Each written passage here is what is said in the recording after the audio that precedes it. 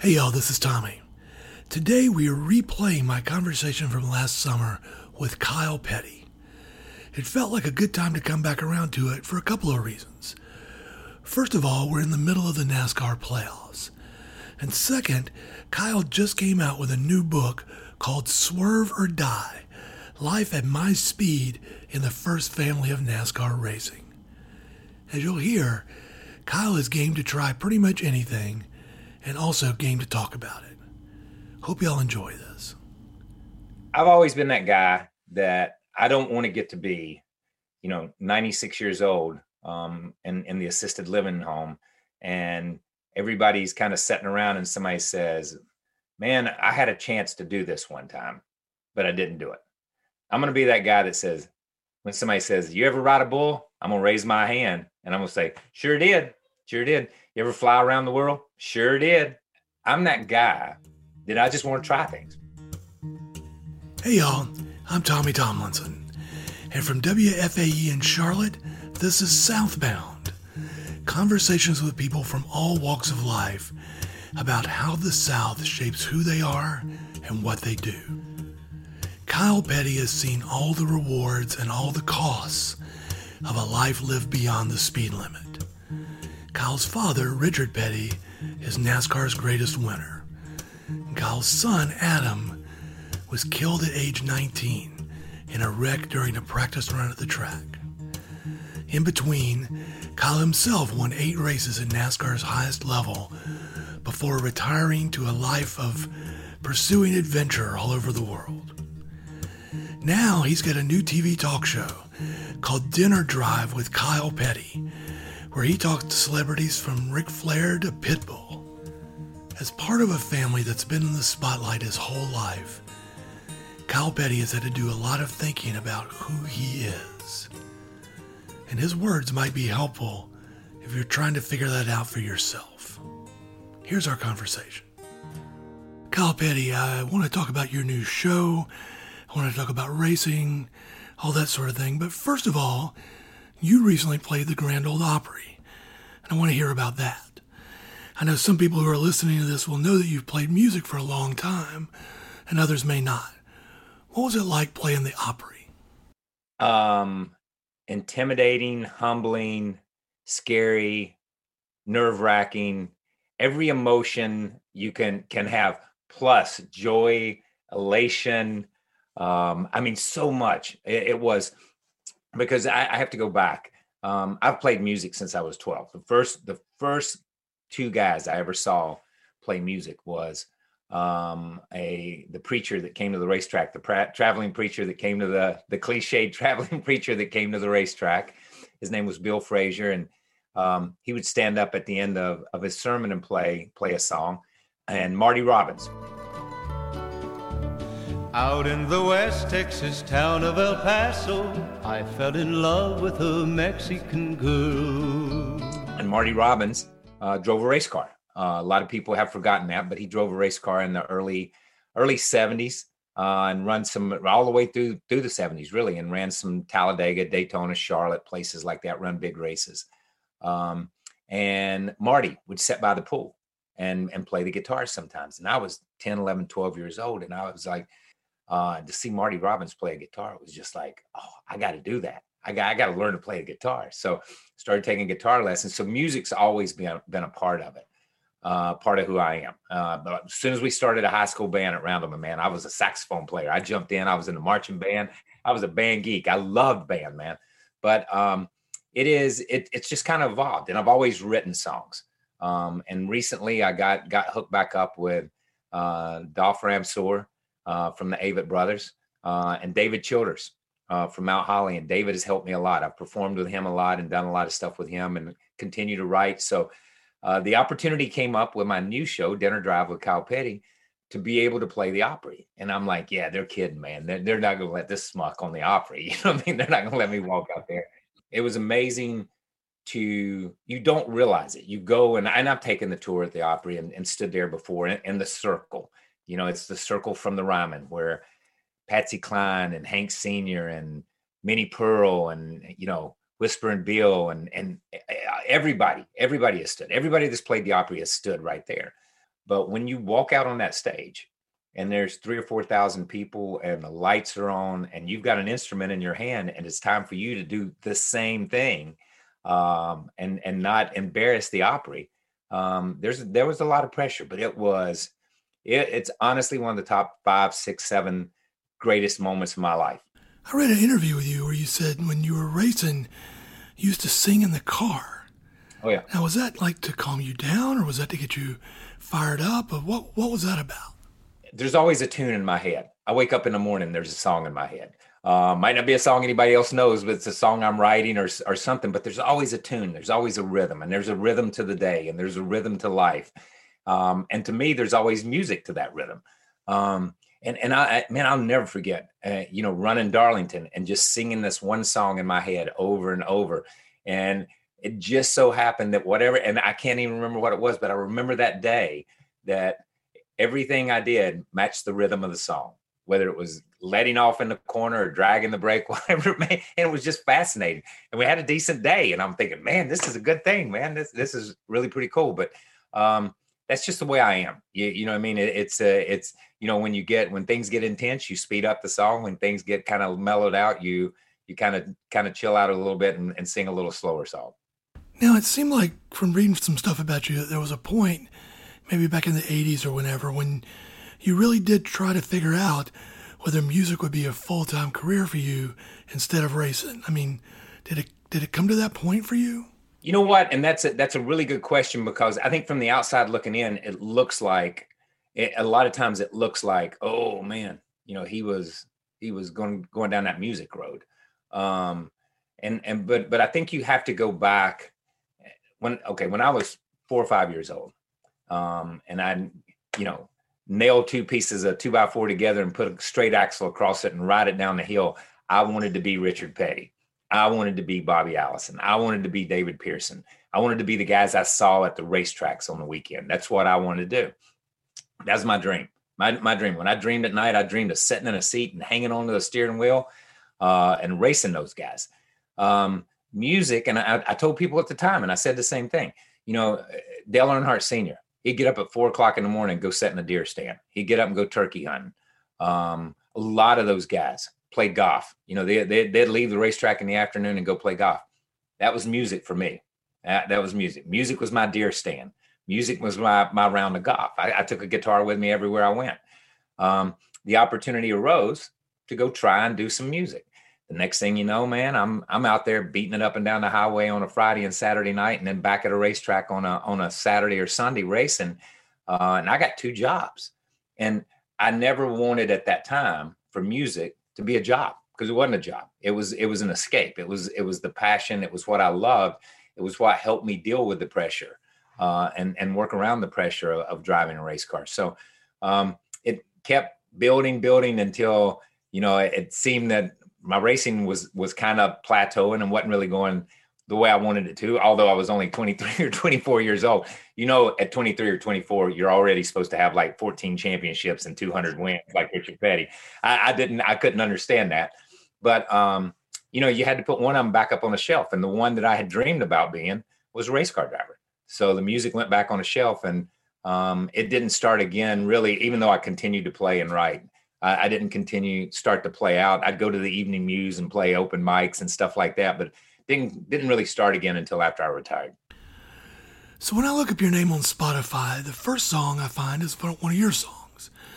The second song is a song by Soundgarden that until a few days ago, I didn't even know it existed, and I listened to a lot of Soundgarden back in the day. It's called Kyle Petty's Son of Richard.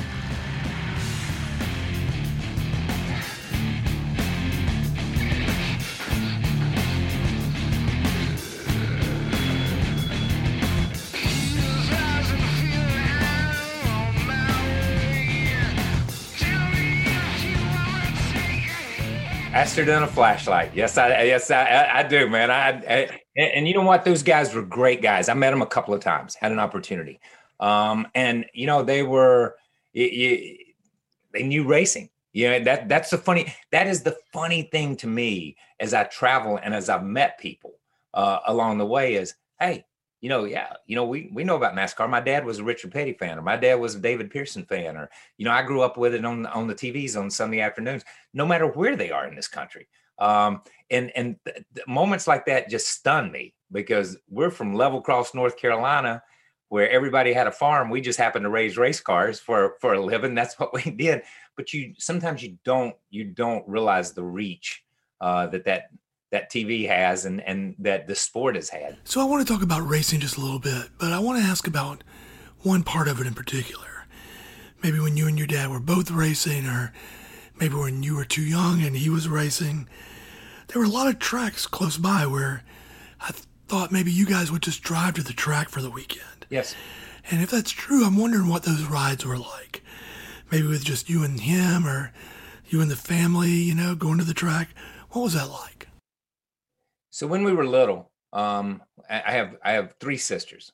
Sharon, she's a year younger than I am. Lisa's 5 years younger, and then Rebecca is 14 years younger than I am. So it was really basically Sharon and Lisa and myself. Rebecca came later, but we'd pile in a station wagon, and we'd head up to North Wilkesboro. We'd pile in a station wagon. We'd head down to Rockingham or Darlington or those places, and it's funny living in Level Cross, North Carolina at that time.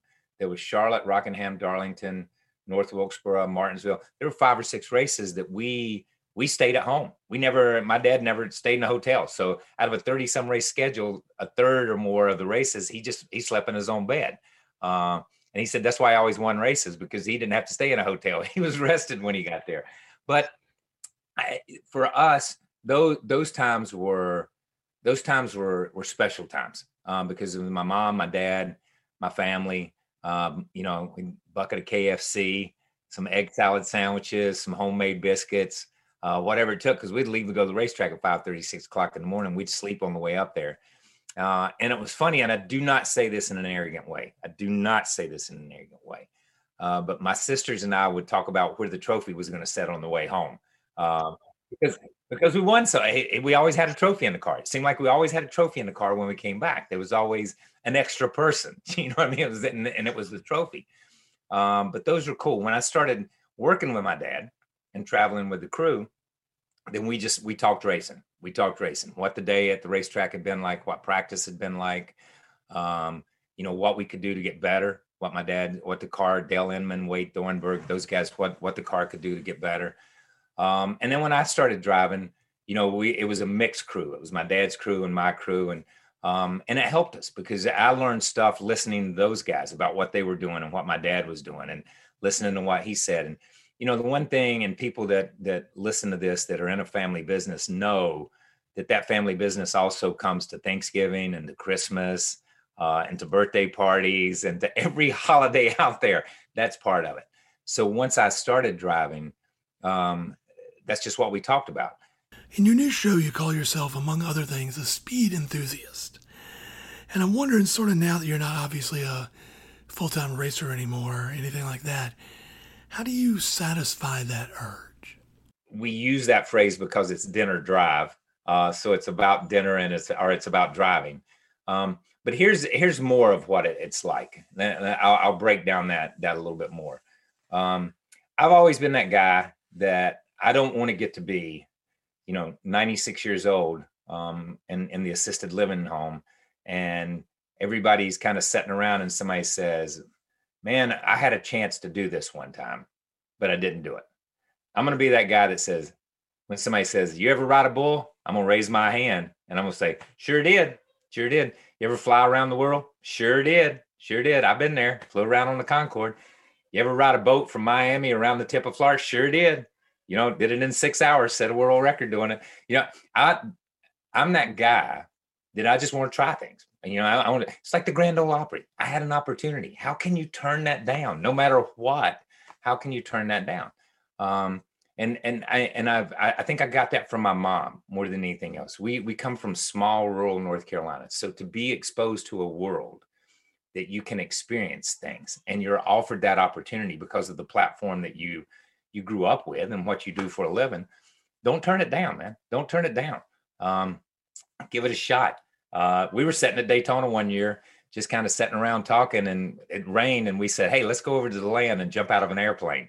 we rolled over to the land and tandem dumped and was back in an hour and a half and got back in the race cars and went back out. So it was like, that sounds cool, you know? So I think that's what it means. I still ride motorcycles. We do the Kyle Petty charity ride across America. We did it 25 years in a row before the pandemic struck. We've put it off the last couple of years. We hope to be able to do something and bring that back. We've raised over $19 million for Victory Junction, which is the camp that we built for in Adam's memory when his accident happened. But the motorcycle, I have been a motorcycle man my whole life. My dad got me my first motorcycle when I was 5. So I will always have that opportunity to feel that need on a motorcycle. Maybe it's not so much speed, but it's just the wind in your hair and the memories of being 6 or 7 years old that motorcycle brings back. So you mentioned earlier in that answer that was something you felt like you got more from your mom. So explain kind of why that is, or what about her made you like that? You know, I think my dad had grown up already by the time my dad and my mom married. My dad had already been exposed to a lot of the outside world. And what I mean by that they were already going to races. You know, my granddad started in 49. So my dad had spent 10 or 11 years, you know, going to Bridgehampton, New York, going to Riverside, California, seeing the country. My mom had lived her entire life in Randolph County and in basically North Carolina. You know, she had never really ventured that far. So when they got married and we started traveling, it's so funny that I remember being in the first, second, third grade, stuff like that. We'd go to Michigan and my mom would take us to the Henry Ford Museum, and we would spend 2 days in the Henry Ford Museum just looking at the history. You know, when we went to Richmond, we would go around to the museums and look at the monuments and walk around and understand the history of what Richmond was and what it meant to the South. Stone Mountain. We went to the Hermitage. In Riverside, we would go places. In California, we would go places. The San Diego Zoo. We'd drive down to San Diego. You've already come 3,600 miles. What's another 200 miles to go to the San Diego Zoo? That was the way she thought about it. So for her, it was that exposure to the outside world. And we would come back to school and, you know, the teacher would start teaching on something.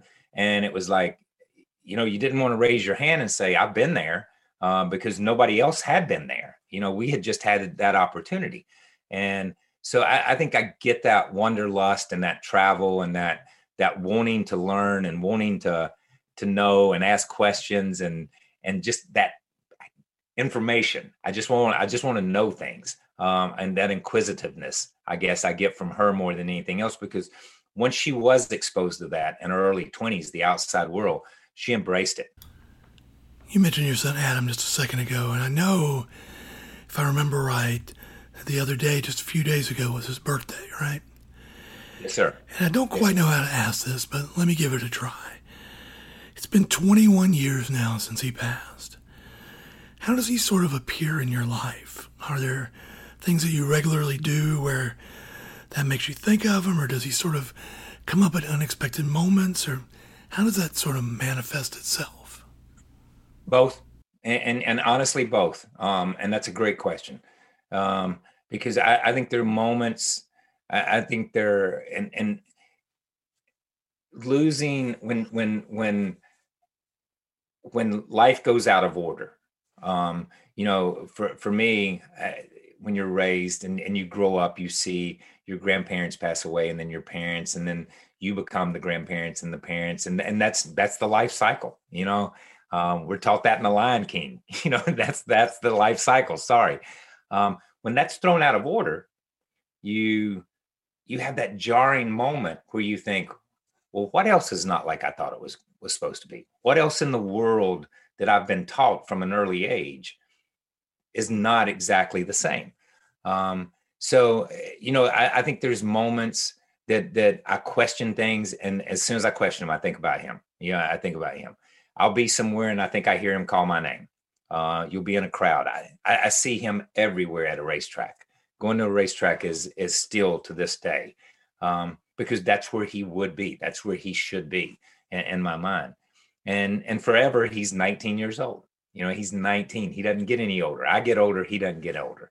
And I think everybody's that way. And there's there's moments I was texting a friend of mine last night, and his father had passed away a number of years ago on the 9th of July. Adam's birthday or his birthday, excuse me, was the 9th of July. Adam's birthday was the 10th. And I told him, I said, you ever get those, sometimes you get those really sharp pains right in your heart. And it's a biting pain. And I said, it's been 21 years and I still get those pains a lot. And I said, but that's good because I know he's still there in my heart. And that's what that means to me. So, there's moments that when you least expect it, I can be watching a movie and start thinking about him. I can be, mowing the yard and something hits me and I start laughing about something that he did at some point in time. But I think everybody who has lost someone like that, a parent, a child, they have those moments. And they'll have them their whole life. And, if they do, I'm a firm believer that just means that person's knocking on that heart door again and saying, I'm still here. I wonder if the nature of what your family for generations does and has done for a living changed or affected in any way the way that you process this. You guys have been in a life where every day your job involves basically risking your life. And I know you may not always see it that way, but that's certainly always underneath it, and that there are risks involved that y'all have been willing to take over the years. Do you think that in any way helped to process that or made it harder or any of those things? If you had asked me that question before I met my wife, Morgan, I would have said no. I would have given you the answer no, honestly. But I think she has helped me understand so much more about maybe who I am, and how I process things. And because we were having conversations, we were, how you have conversations when you're getting to know someone and you're laying your life out, and they're laying their life out and how they overlap. And, from the time I was a kid going to the racetrack in the 60s, I remember going to Daytona and going to places. And just like I talked earlier, going with my sisters in a station wagon. A lot of other families came the same way, and all the families would park in the same place. And I remember going and playing with other kids that were, their fathers were drivers, and something would happen in the race. There'd be a caution, and those kids would leave, and I would never see those kids again. And it was years later that I found out that their father had been killed in that race, or that something had happened. And when I was in high school, I had a friend, James McClain, when I was in junior high, 7th, 8th grade, he got hit by a car. When I was 15, my uncle Randy, who was my mother's only brother. He was only 5 years older than me. And he was killed on pit road during an accident at Talladega. And it was my mother's only brother. And I was just crushed because he was like my brother too. And, and then you start driving and I see a kid get killed on pit road at Atlanta, and you see drivers who are in comas and get killed. And it's, in a strange way, I'm telling some of these things, and Morgan says, you've had a lot of death in your life. And I think about it, and it had been, but I didn't think about it that way before. I never thought about it. That was just part of my abnormal life growing up. You know what I mean? And I think with each, you begin to figure out how to deal with it. And you realize, and I realized early with Randy that yesterday I can't change. I can't change. I can't go back and change that. All I can do is make tomorrow better, and try to make tomorrow better. And when Adam's accident happened, that was the whole impetus for the camp was, well, we had 19 great years with this kid, and he was a phenomenal kid. What can we do to keep that alive and keep that spirit alive? And that's where Victory Junction came from. But I think, yes, a lot of how I deal with life and a lot of how I deal with setbacks or things that happen have come from the exposure to so many things. Because ultimately, in my mind, as long as I can call you, Tommy, as long as I can call you and apologize for something I've said, make up for something I've done, try to make amends for a wrong, then we can go on. But if one of us is not here, that's where it stops. And that's what's always going to be remembered, is that end point. Hey, this is Tommy. Before we get back to this episode, I wanted to ask for a little help with something. If you enjoy Southbound, please give us a good rating and write us a review on Apple Podcasts or whatever podcast provider you have that allows such things. The more reviews and better ratings we get, the better chance there is that other listeners can find us. But to be honest, I'd just as soon you tell people about Southbound through good old word of mouth. If you could recommend it to just one person you know, somebody you might think would enjoy interesting conversations about the South, I'd be deeply grateful. If you have any thoughts about the show, guests to recommend, or anything that you think might make Southbound better, you can email me at ttomlinson@wfae.org. Thanks so much for giving us a little bit of your time. And now, back to my conversation with Kyle Petty. So the first guest on this new show you have, Dinner with Kyle, is Dale Earnhardt Jr. And I've often thought that you two have sort of lives that rhymed a little bit. You know, you're the sons of the two most famous drivers in NASCAR. You both had to grow up, dealing with that one way or another. And obviously you both lost people you deeply cared about at the track. Your son and, of course, Dale's dad. And I'm wondering whether you two have felt that connection over the years. If it's something you've talked a lot about, or is that something that you just sort of understood between each other? I think a little of both. I think a lot of it's understood.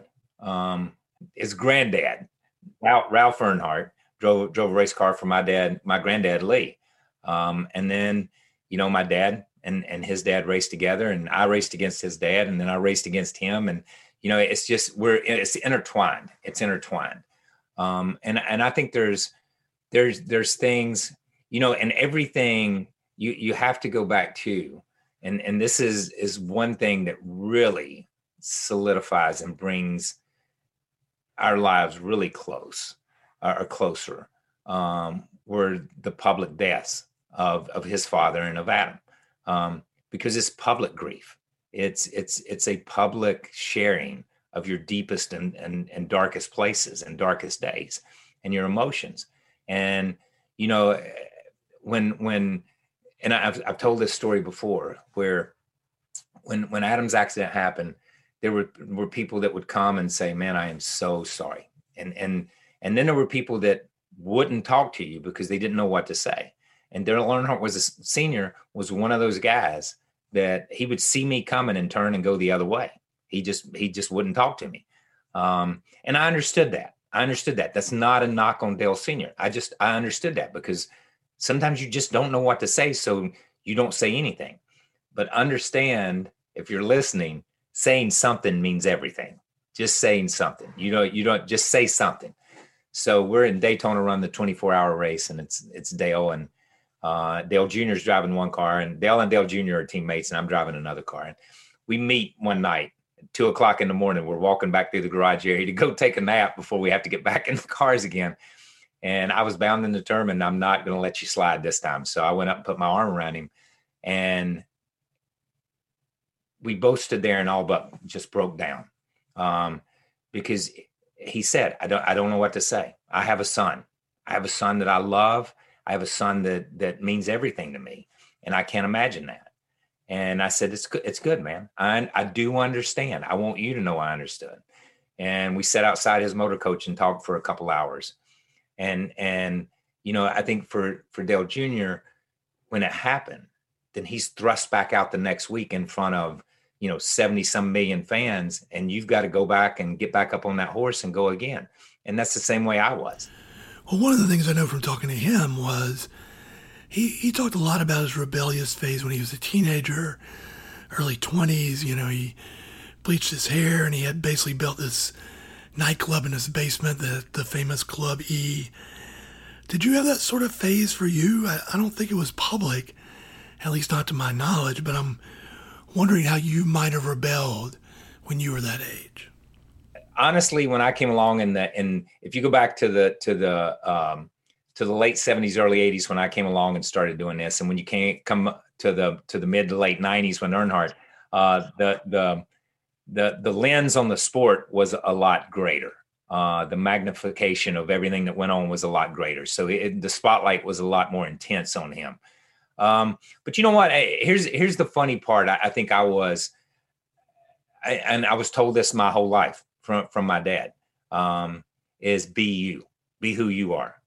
Don't be me. You know what I mean? And I think he was told that from his dad, my granddad. And I've said this, if today, if we were able to stand, my granddad, my dad, myself, and Adam, and we stood shoulder to shoulder, and you ask us the same question, you get 4 different answers, because we were 4 different people. You know, that Jeff Gordon, Dale Sr., Dale Jr. era, it's considered sort of the peak for NASCAR in terms of public interest. And it feels like, at least from the outside, it's tailed off to the point where probably the average person who's not a big sports fan could not name any NASCAR drivers.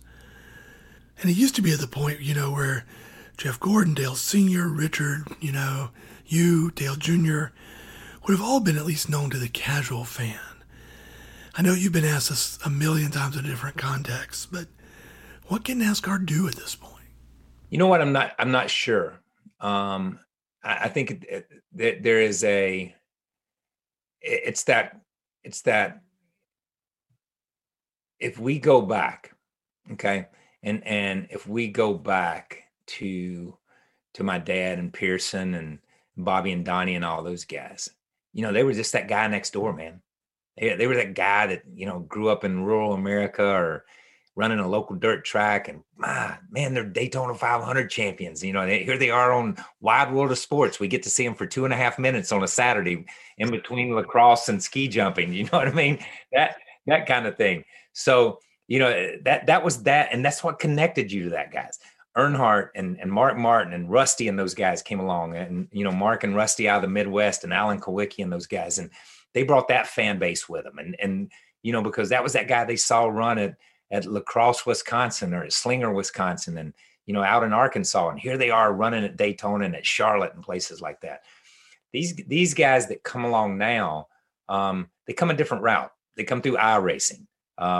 They come through, and this is not a knock, so please don't take it this way.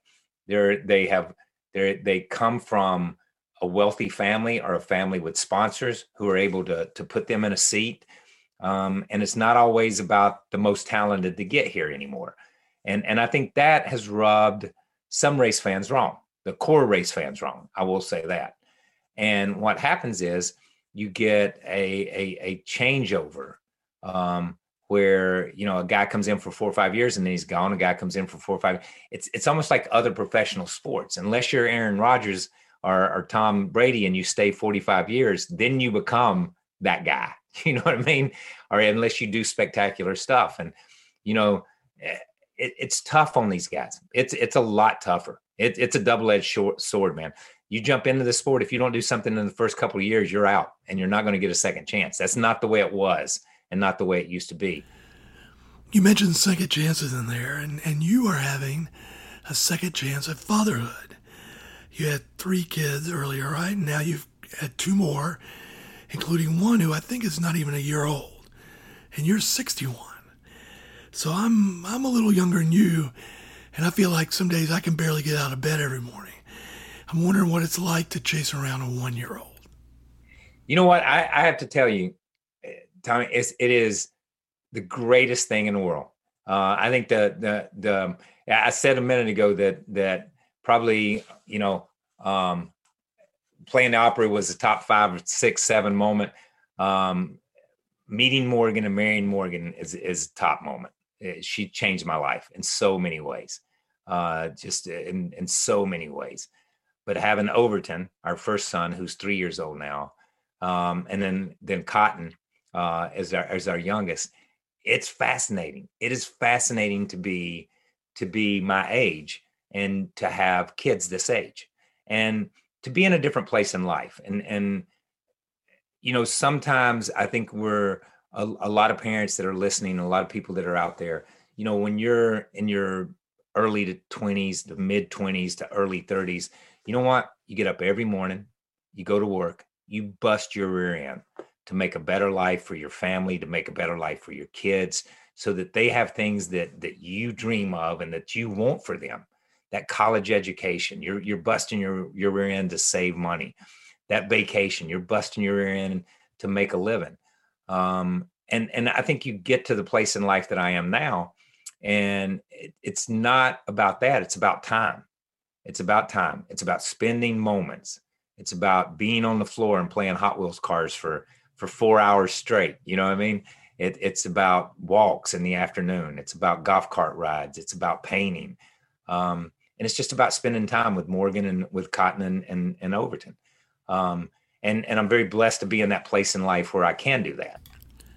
So you mentioned back in the beginning that you want to be the guy that always raised your hand when somebody said, did you do this? Did you do that? Or whatever. I think you've probably crossed off more bucket list type items than most of us. So have you got any left? Are there other things that you're just dying to do? I don't know if there's things I'm just dying to do. But there's things, when we started the Kyle Petty charity ride, because honestly, I wanted to ride motorcycles from California to North Carolina. I grew up watching Then Came Bronson.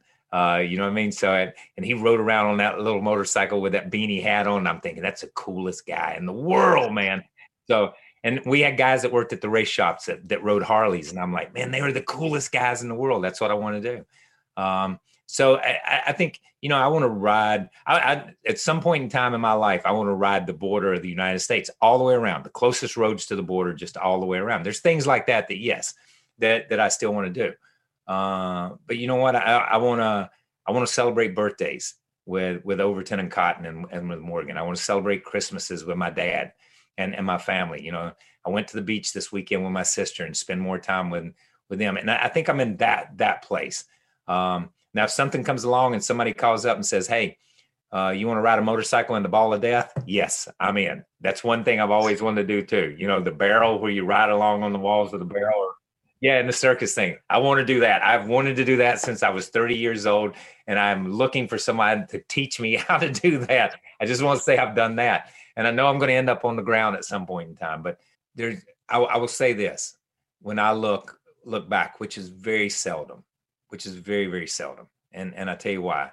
My dad used to tell us that on Sunday afternoons when we'd race, that we could feel sorry for ourselves and we could be mad until midnight. And then at midnight, it was Monday. And that was another week. And you had to look ahead to the next Sunday because that's when the next race was. So in the moments that I have looked back, there may have been some things I would tweak, but I wouldn't change. I wouldn't really change. I'm still looking ahead. I still look out the front, out the windshield. Years ago, I was in a taxi cab going from the Newark airport into New York City. The cab driver was flying down the highway, switching lanes like he was in a video game. At some point, I noticed that he didn't have any rearview mirrors. This concerned me. I asked the driver about it, and he sort of waved at everything behind him, and he said, "That is in the past." Kyle Petty tries not to live in the past. He can't shed all of it. His son is back there, eternally 19 years old, and he wants to remember that. He's done a lot of amazing things that he'll be able to savor when he's an old man.